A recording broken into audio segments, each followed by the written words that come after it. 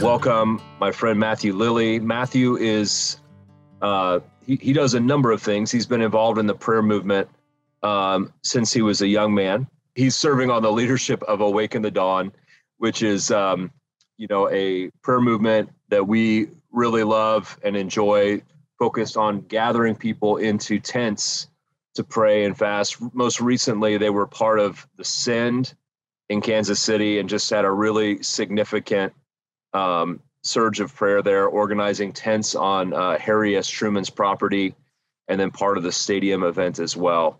Matthew and I have partnered together on a number of things. We've known each other for probably 10 or 12 years at this point, and really enjoy working with him whenever I get an opportunity. We've done some mentoring together of younger prayer leaders, and Matthew is also an author. He's written a book called David's Tabernacle. I keep harassing him on when he's going to write another book so I can read it, but we'll make sure to put a link. David's Tabernacle was definitely, I think it was my favorite book of last year. I think it's fair to say. And we're going to put that in the chat so you can find that. But we're really excited to just hear what Matthew has to share with us today. Yeah, I just want to honor Jonathan Frizz as a friend and as a leader.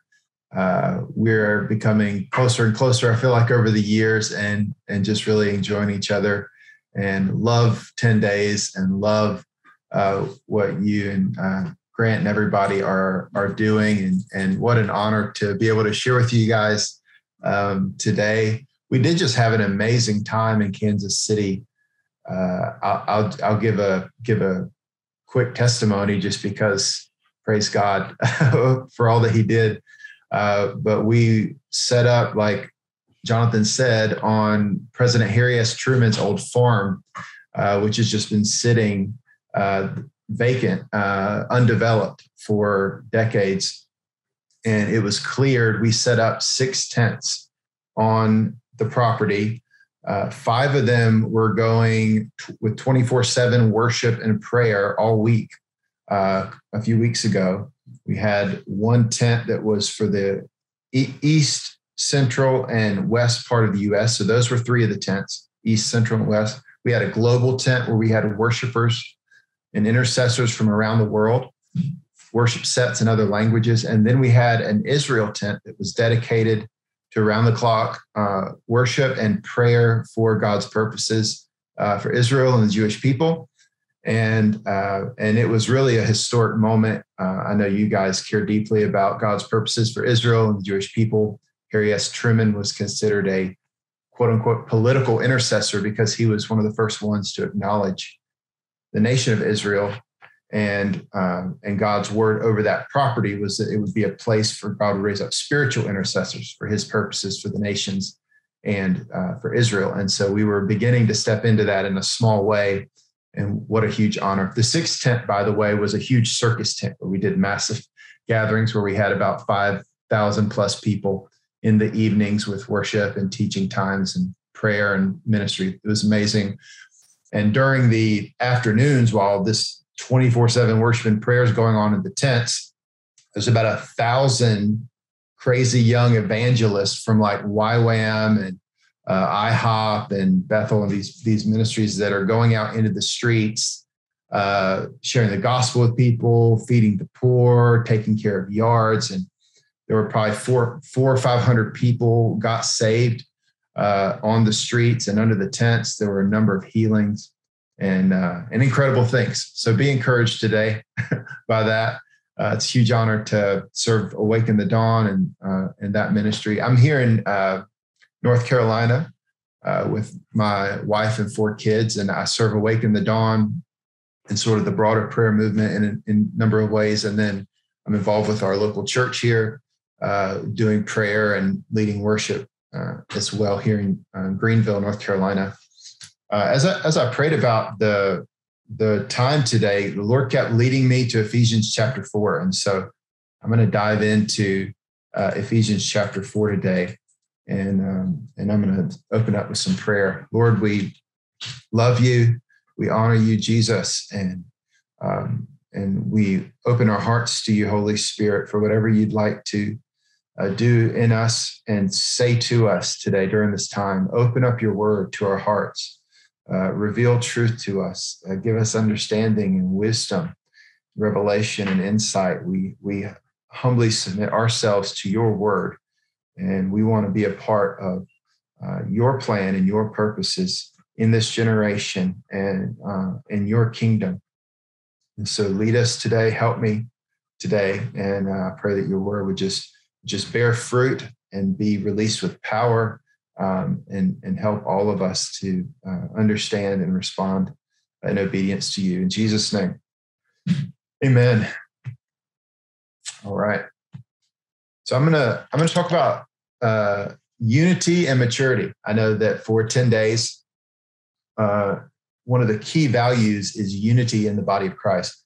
And I believe Ephesians chapter 4 specifically give us some really, really important insights into what is needed in order to come into the unity and the maturity that the Lord desires.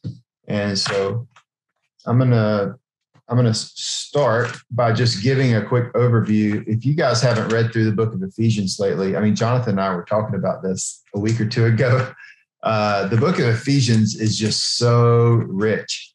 The first few chapters are just so full of revelation and truth. And if you haven't looked at Ephesians in a while, sort of the way it's set up is Paul takes chapters 1 through 3 and he dives into theology, and he brings revelation about who God is, what he's done, the gospel, who we are in light of what he's already done. It's not practical in any way. It's just who God is, what he's doing, his big plan. It's big picture. It's epic. And then he lays that as the foundation for 3 chapters of what Christ has already done. He calls it God's eternal purposes. I mean, this is like big picture stuff. And he takes 3 chapters and lays all this out. And it's not until chapter 4 that he gets into the practical things. But it's the same way in the book of Romans. If you've read through the book of Romans, the first 11 chapters of Romans are Paul just laying out beautifully the gospel and God's eternal purposes and his plans for Israel and the church and the nations, and understanding sin and what Christ has done on the cross for us and his death and resurrection and all these amazing truths. I've been in Ephesians here lately, and the first 3 chapters, the only thing I can find that we actually do is believe. That's all it says. It's all about what God is doing, what Christ has already done, and what the Lord plans to do, who he is, and then who we are in light of what he's just done for us sovereignly. And I'm not a Calvinist personally, but Ephesians 1 through 3 makes you want to be a Calvinist, because you just realize God is doing what God wants to do, regardless of us. He is ultimately sovereign, and he's going to work his plans and his purposes out in the earth. And I do believe we have free will personally, but I do believe the Lord is working sovereignly to work his ultimate plans and purposes as well. And so you see this beautiful theology, Ephesians 1 through 3. I'm just kind of giving you guys context here. Ephesians 1 through 3, beautiful theology, what God has already done. And then in Ephesians 4, he shifts from who we are, what God's already done, his eternal purposes, and he gets more practical. And how does the truth of who God is, what Christ has done for us, play out in our everyday lives? And it's the same way in Romans chapter 12. It shifts into our response and our responsibility in light of who we are and in light of who Christ is and what God has done for us. And that's what shifts in Ephesians chapter 4.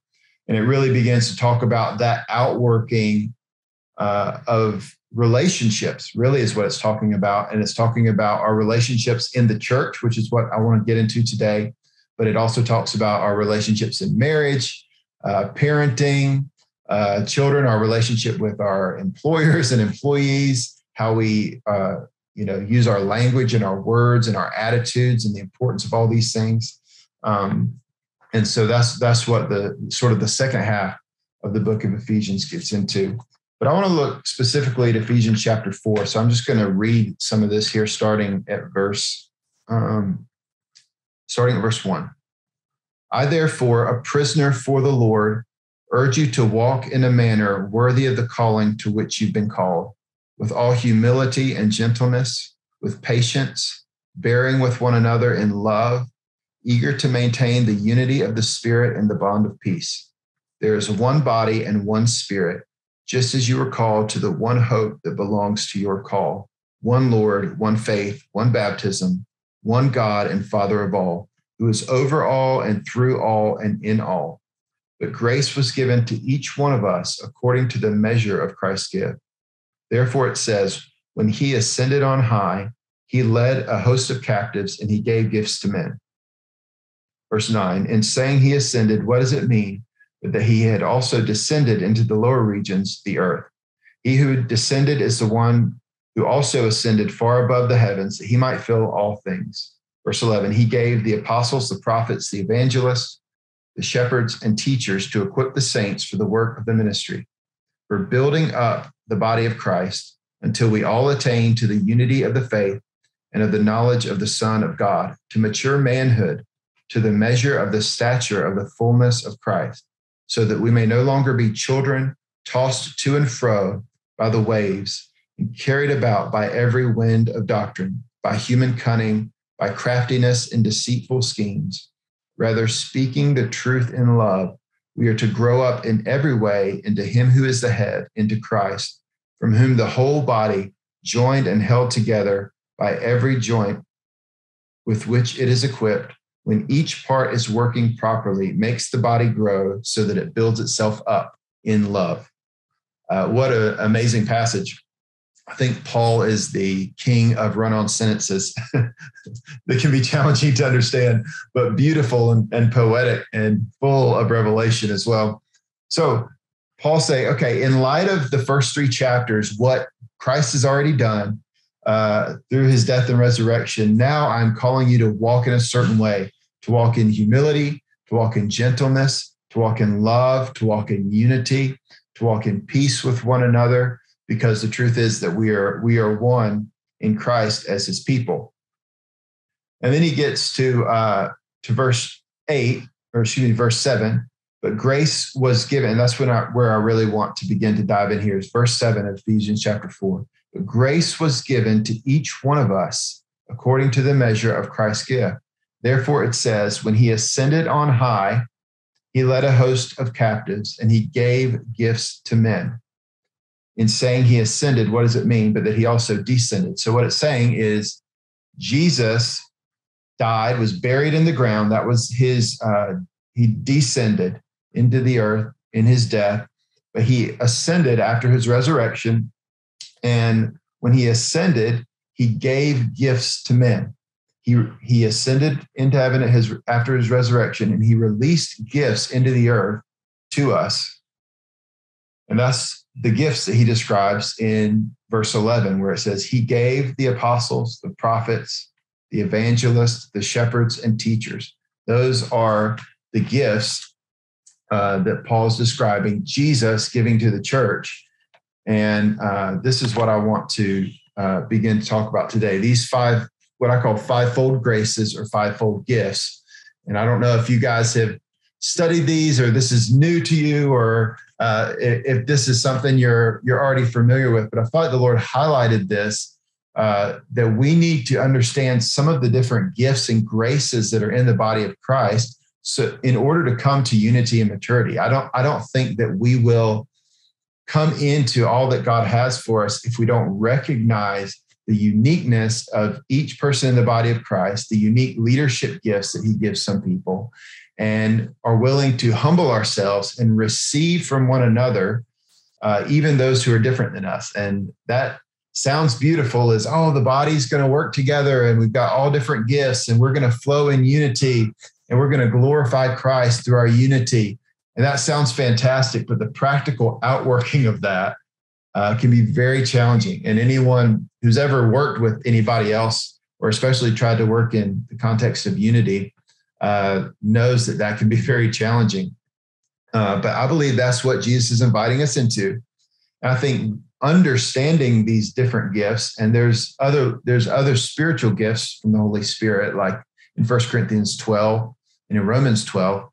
But all of these things, I think we need to understand them so that when we see them active in our brothers and sisters, especially those that are different than us and gifted different and graced different than we are, we can recognize that that is a gift and that they are a gift from Christ, from God to us to help us grow and to help strengthen us in our weakness, help complement us, and that God's grace is going to come to us in a package and in a form and in a gift that is different than us, and that we need one another. And understanding the uniqueness of each of these helps us to understand that, so that we can come into that unity and the maturity that God desires for us. And until we're able to do that, unity is sort of a pipe dream. And I think God's desire for unity is much more than just, okay, we're going to have a moment and an event where we all come together and we bring our churches together for prayer night and the pastors stand on stage together. And I think those are great. But I think there's something more going on that Jesus is wanting to bring us into, a greater expression of unity and maturity that I think Paul's talking about here.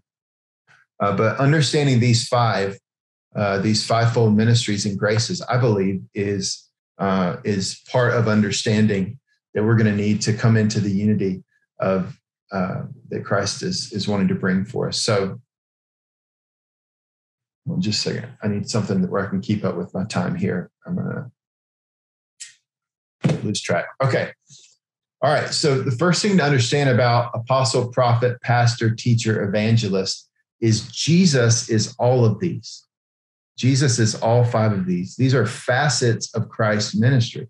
Jesus is described as an apostle, a prophet, evangelist, pastor, and teacher. And I don't have all the references here for you, but you can easily find those where Jesus is doing all of these things. So what Jesus has done, he ascended to heaven, and he said, it's better that I go, and I'm going to send the Holy Spirit, and he's going to help you. And now he's released to us facets and dimensions of his ministry, but nobody gets all of it, right? None of us are 100% like Jesus. We all carry dimensions of Jesus and his ministry and his calling on the earth. And so it takes all of us to truly represent Christ on the earth. So this is clear in Ephesians 7. Grace was given to each one according to the measure of Christ's gift. So it's Christ's gift. So each of these are facets of Christ's ministry.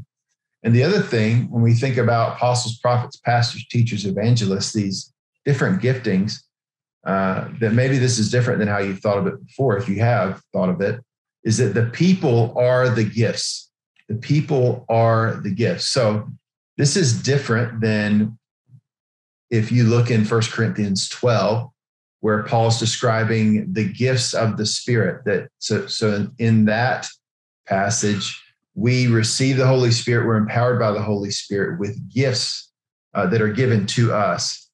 When it comes to these in Ephesians chapter 4, the gifts are the apostles, prophets, pastors, teachers, evangelists. Jesus gives those people the grace, and that's a difference, by the way. In 1 Corinthians 12, the spiritual gifts are from the Holy Spirit. In Ephesians 4, these gifts are from Jesus. It said Jesus ascended and he gave the gifts. In 1 Corinthians 12, it's the Holy Spirit that distributes those gifts. And so there is a difference. And these fivefold gifts are given by Jesus, and the people are the gifts to the body of Christ, the apostles, prophets, pastors, teachers, and we are to receive them as gifts from Jesus to us. He's going to release his grace not only to these fivefold people that operate in these fivefold ministries, but he releases his grace to the body of Christ through these people, which is why we have to receive them and receive one another, which is why we have to understand them, because if we don't understand them, we might resist who they are and what they're bringing and what they're expressing, when it's actually a dimension of who Jesus is. And it's a dimension of his heart and his ministry. So it's not the gift of prophecy in Ephesians chapter 4. It is prophets. So that is the gift that's being released to the body of Christ. And again, that's different than the spiritual gifts from the Holy Spirit that are described in other places. So we don't need to just receive and operate in spiritual gifts from the Holy Spirit, but we also need to receive the people around us. We need to receive the leadership and the graces of apostle, prophet, pastor, and teacher. And I'll describe what those are here in just a few minutes. So verse 12 shows us that the primary purpose of these giftings is actually to equip others. So sometimes you might think of apostles, prophets, pastors, teachers, these leaders. Oh man, they're going to be the ones on the stage, on the platform, on the Zoom call. Like they're the ones that get to, do the real ministry, and everybody else kind of receives from them. But what it says in verse 12 is those fivefold graces are given to equip the saints for the work of the ministry. So it's the entire body of Christ that God's desire is that we would all be ministers, that we would all operate in ministry. We would all be used by him to make disciples, to pray, to care for others, to evangelize, to do all the work of the ministry, right? So we're all called to do the work of the ministry, but he gives these five to equip the church, to equip the saints for the work of the ministry. So in other words, evangelists aren't just called to evangelize, they're called to equip the church to evangelize, right? Prophets aren't just supposed to be giving words all the time, but they're supposed to equip the church to hear the voice of God and speak the voice of God. And that is how the church is going to be equipped and come into strength, come into the unity and the maturity that God desires. And so the fivefold gifts are given in order to equip others, to equip the church. All right. Now, this is Matthew Lilly's take, so take it or leave it. Some people look at Ephesians 4 and these fivefold gifts, and they say every Christian is one of these. Every Christian is either an evangelist, apostle, prophet, pastor, or teacher. And some people would say, no, those fivefold are just leaders that are equipping the rest of the church. Okay. My awkward little graph here allows you to take either position, and I don't care. Either way, I won't be offended. I'll share what I believe, but I don't believe everybody is one of those five. But I do believe that everybody has a certain lens of these five that they tend to view things through. Okay, so I have on the outer rim there, you have the fivefold gifts, capital, evangelist, apostle, prophet, pastor, teacher. On the inside, I would include all believers. All believers are called to be apostolic, prophetic, shepherding, evangelistic, didactic, which, because I don't know the other word for teaching, but didactic meaning teacher-like. And so, in terms of the question of are all people one of these five, I don't know. But these, again, are the ministries of Jesus, right? So all of these reflect an aspect of who he is. All of us are going to be prone toward reflecting certain dimensions of Christ in a greater way because of who he's made us to be and our personalities and et cetera. Some, I do believe, are called in a unique way to equip the saints. And that's, to me, why I draw the line there is just because, it doesn't use the language of, use your gifts to help each other like it does in 1 Corinthians 12.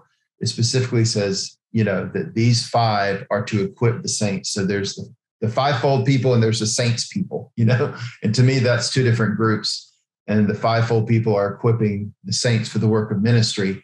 But I even believe the saints are going to tend to, every believer, I believe, every believer, I think, will tend to lean towards one of these in terms of their strength and in ministry. So I hope that makes sense.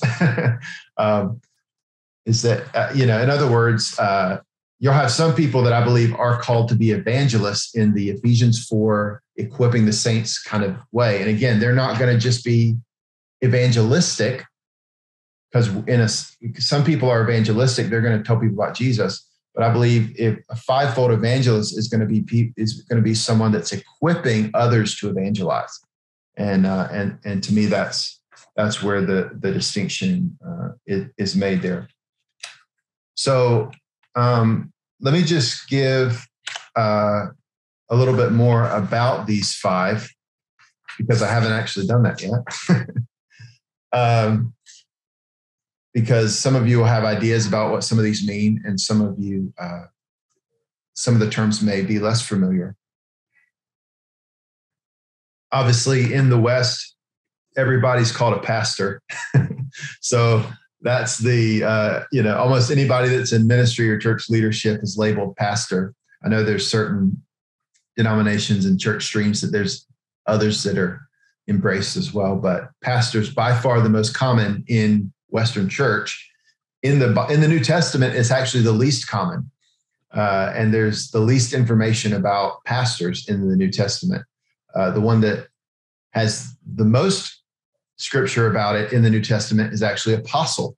And that's the one that I would say is probably the least common in the Western Christian church at large. And so here we go. Let's go through these. Pastors see through the lens of the church. I don't have that up here, but if you're taking notes, as some are, pastors, their lens is the church. They're thinking about the people of God. Pastors are shepherds. That's what the ESV that I read earlier, that translation actually says shepherds instead of pastors.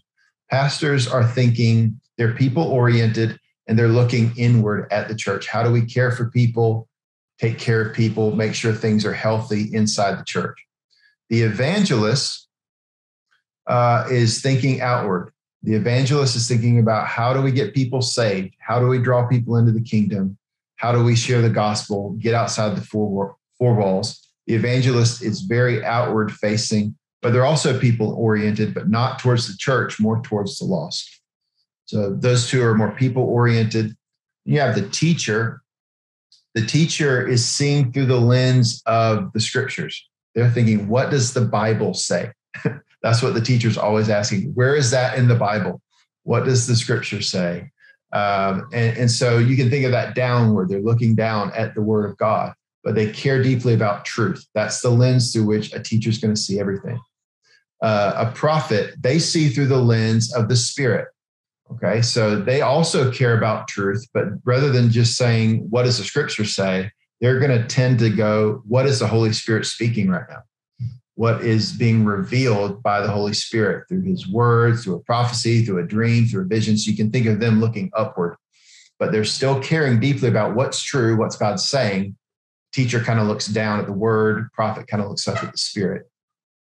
And I'm not saying that any of these people don't care about the other ones. This is just their point of emphasis, the lens through which they tend to view things, their priority, that kind of thing.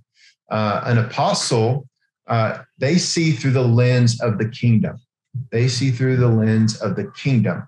And so they're concerned about structure, not necessarily truth or people. They're thinking about the structure and the strength of the church, the advancement of the kingdom of God. So if, pastor's looking inward, an evangelist is looking outward, teacher is looking downward, prophet's looking upward, then the apostle is looking onward. And they're going, let's see the kingdom advancing. Let's see the things built and moved forward, pioneered, strengthened, and brought to maturity. That's what an apostle is thinking about. So, and again, God's desire is that the entire body of Christ would be pastoral, evangelistic, didactic, prophetic, and apostolic.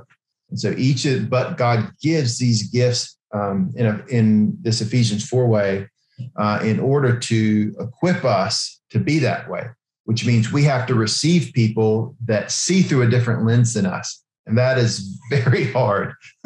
It sounds great on a Zoom call, but when the rubber meets the road, if you see through a certain lens, especially people that see very strongly through that lens, working together with somebody that sees through that different lens can be very hard. And so what a lot of times happens is, one of these leaders will lead a church, and people that, all the prophetic oriented lens people will gather together with the prophet somewhere and they'll have the prophetic church, and then you'll have the evangelistic church, and I think God's desire is that we would learn to work together, learn to receive from one another. And I understand why certain people group together in congregations for certain ways, but I do believe that the Lord is asking us to come into maturity, to be in communities where we rub up against each other and people see things different than us, and iron sharpens iron and all that kind of thing. And that can be very challenging, but it glorifies Jesus. It's what he desires, and it's the only way we can actually be all that God wants us to be. So some people, and I don't think you guys are those people, but some people will say that, there's not apostles or prophets anymore. Those are usually the two that people reference because of Ephesians chapter 2, I think it's verse 20, that the church is built on Jesus as the cornerstone and the foundation of apostles and prophets. They'll say, there's no more apostles and prophets nowadays. But what Ephesians 4 says is that these fivefold will equip the church for the work of the ministry until, is what it says, until we all attain to the unity of faith and to mature manhood. So that has not happened, obviously. We have not come into maturity and unity that God desires. So the fivefold ministries are still in operation today. We still need apostles, prophets, pastors, teachers, evangelists. We need to receive from them so that we can come into maturity in all that God desires. I think 10 days dream of John 17 unity. I know Jonathan cares deeply about John 17 unity and that prayer that Jesus prayed, that we would be one, as the Father, Son are one. And there's many dimensions to that oneness, but surely part of that oneness is we have to learn to receive from people that are different than us. We have to learn to work together with people that look through a different lens than us, so that we can be equipped. I'm not very evangelistic by nature. I'm just not. I'm not an extrovert. I don't get a lot of excitement over meeting new people all the time or striking up conversations. That's just not me. I'd rather go deep with people that I'm close to. But I need an evangelist in my life that just kind of bugs me. You know what I mean? And just kind of provokes me. And I kind of don't like it, and they kind of annoy me, and I probably annoy them, but that's really good. You know what I mean? And thankfully, I'm a part of a local church where they rotate who speaks on Sunday mornings, to try to get some of that flavor of the fivefold. And, when the evangelist gets up to speak, I'm always like, this is not my favorite. But I also realize, man, I need it. You know what I mean? And it's good and it's healthy, and it's strong for me. So, I think, speaking of coming into maturity, and unity, I think this plays out individually and corporately. Like I've said, we personally need to figure this out. I mean, if you're married, a lot of times God in his grace and love for you will partner you with somebody that's quite different than you. And part of the reason for that is so that you have to, you can be strength to each other. You can complement each other. And so my wife is more of a prophetic person.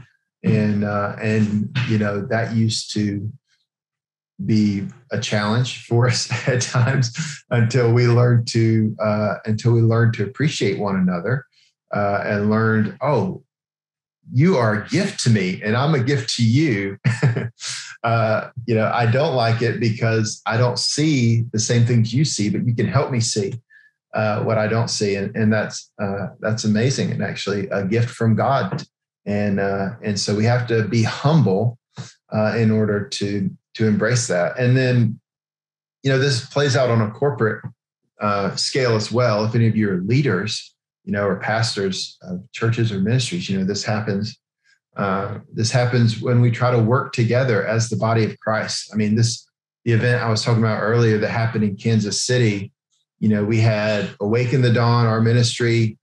We were setting up tents. We were working with IHOP, International House of Prayer in Kansas City, because they owned the property and they were helping us. And we were also working with the Send because they were doing the big stadium gathering in Arrowhead Stadium on Saturday. They were recruiting all the evangelists. And it was a beautiful partnership of different ministries, some different values, some different cultures and personalities. And I wasn't in the high level meetings with some of the leadership, but I was close enough to it to just know that it wasn't all easy, right? It was beautiful. And we fought for unity. And we all tried to humble ourselves and put others before us and recognize what each person brings, each group brought to the table. But the collaboration was a challenge. If unity was easy, everybody would be doing it, right? But it's not easy. And it requires us to humble ourselves and over and over and over again, to forgive one another, right? And to learn from one another. So, but that's the purpose of these fivefold graces, and Jesus has given them as gifts to us in the body of Christ. So, Judge, I just wanted to show a couple of fun pictures and talk a little bit more. A lot could be said about this. Books have been written about it, of course, but I got some fun pictures that I thought could represent some of these fivefold giftings here that I thought would be fun. You guys can put in the chat. Can you tell which one this one is of the five? I'm looking at the chat, see if anybody can guess. Apostle, prophet, pastor, teacher, evangelist. There you go. Pastor. Obviously, the shepherd carrying the sheep. I found this picture and I thought it was perfect because, the guy looks tired, but looks like he's happy to be helping the sheep, right? And so, again, pastors care for people, usually in a long-term way. They're very concerned with mental, emotional, spiritual health. Pastors are going to be asking, how's your marriage? How's your family life? How are your relationships? Those kinds of things. They have that heart of a shepherd to care for people. They're going to be thinking about small groups and counseling and inner healing and marriage and many of those kinds of things. Shepherds are great at creating a family feel, helping people to feel loved and welcomed and accepted, those kinds of things. If shepherds aren't coupled with some of the other graces, though, it's not healthy because shepherds can care so much about people that they can burn out because they're just constantly responding to people's needs. People that are very pastoral have to learn how to not be enabling because they want to just care and help people all the time. But sometimes they don't not necessarily want to bring the hard truth sometimes that's required. And so people, because shepherds are so focused on the church, sometimes evangelists can get aggravated because they're going, well, yeah, but what about outside the four walls, and that kind of thing. But shepherds are so valuable and they impart love and care and health for the body of Christ. If you're around a shepherd, you'll feel loved and cared for. But you'll also want to start loving and caring for other people too. A true shepherd. And so they're an amazing gift that God's given us. So let's see. Oh, here we go. This one's obvious. An evangelist, right? This is where an evangelist feels most at home Again, the pastor's inward, the evangelist is outward. They want to get out among people that are not just church people. They want to share the gospel, reach the lost. So, by the way, any of these fivefold could actually be leading churches and starting churches. I should have said this earlier, but a lot of times people have titles in their organizations or ministries that don't actually reflect the fivefold grace on their life. And I'm okay with that. But like an evangelist, for instance, you might have an outreach pastor, might be their title of a church, but he might actually be an evangelist, according to Scripture. And so that's okay. You can have somebody that starts a church that maybe their primary grace is actually to be an evangelist. And those kind of people can actually build big churches because they can attract a lot of people. And some of the largest churches, I think, in America are actually led by evangelists who, their primary goal is, how do we get unbelievers brought in? How do we get people saved? Every Sunday's the gospel. every sermon's, an invitation. It's all focused on, they're leading churches, but they're actually more focused on the lost than they are like the church in many ways. And so evangelists are so needed because Jesus came to seek and to save the lost, and he loves the world. He loves people. He loves the hurting and the broken, those that are far from him. And so we need evangelists to give us a zeal for the lost and compassion for those who are far from Jesus. All right, this one should be pretty obvious too. This is the teacher, right? Looking downward. Favorite position is Bible open, taking notes, drawing outlines, making connections, getting revelation, probably studying the Greek and Hebrew, listening to podcasts and opening their Bible commentaries. But teachers focus on Scripture and help bring clarity, and they can also bring simplicity. A good teacher can take complicated things and make it simple and help us to understand. Teachers help us avoid heresy and bad doctrine and bad ideas and unbiblical things, which give us a wrong idea about who God is or what he's trying to do. And so teachers, they could be pastors as well. If so, their church is going to be heavy on Bible. Sometimes they end up in seminaries, or they're leading Bible studies or small groups or schools or whatever. Writing, a lot of times writing, recording books and that kind of thing. So that's the teaching grace, very focused on Bible. We need teachers. I'm personally involved in like more of the charismatic stream of the church, and we need more teachers in the charismatic stream of the church. So, all right, I thought this one was random but appropriate for how I view the mind of a prophet, which is symbolic, up in the sky, lots going on, rivers flowing out, breaking out of the boundaries there, visionary.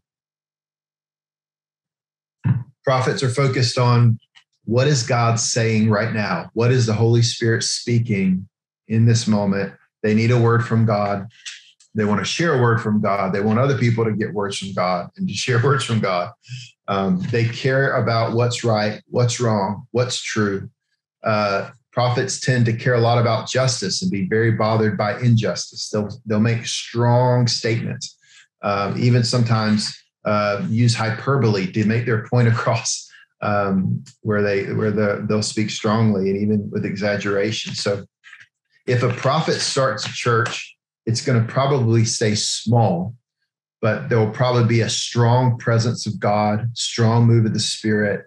The gifts of the Spirit will be going on. You'll have people with the flags and they're going to be giving prophetic words and that kind of thing. And so all that swirly kind of spirit activity is going to be going on. But if the prophet doesn't have some of the other graces, then it can get very weird. And and so John thought that was funny. I mean, I'm again, my wife is more prophetic than I am, so I receive greatly from prophetic people who help sharpen me and keep me, tuned to the things of the Spirit, and I appreciate that. So, prophets need the teachers, right? So keep you grounded in the Word of God, and need evangelists so that you can remember to care about the lost and that kind of thing. So, prophetic people are very important. Prophets are very important, and they're still not totally accepted, but they're becoming more and more accepted. They have a unique relationship with apostles.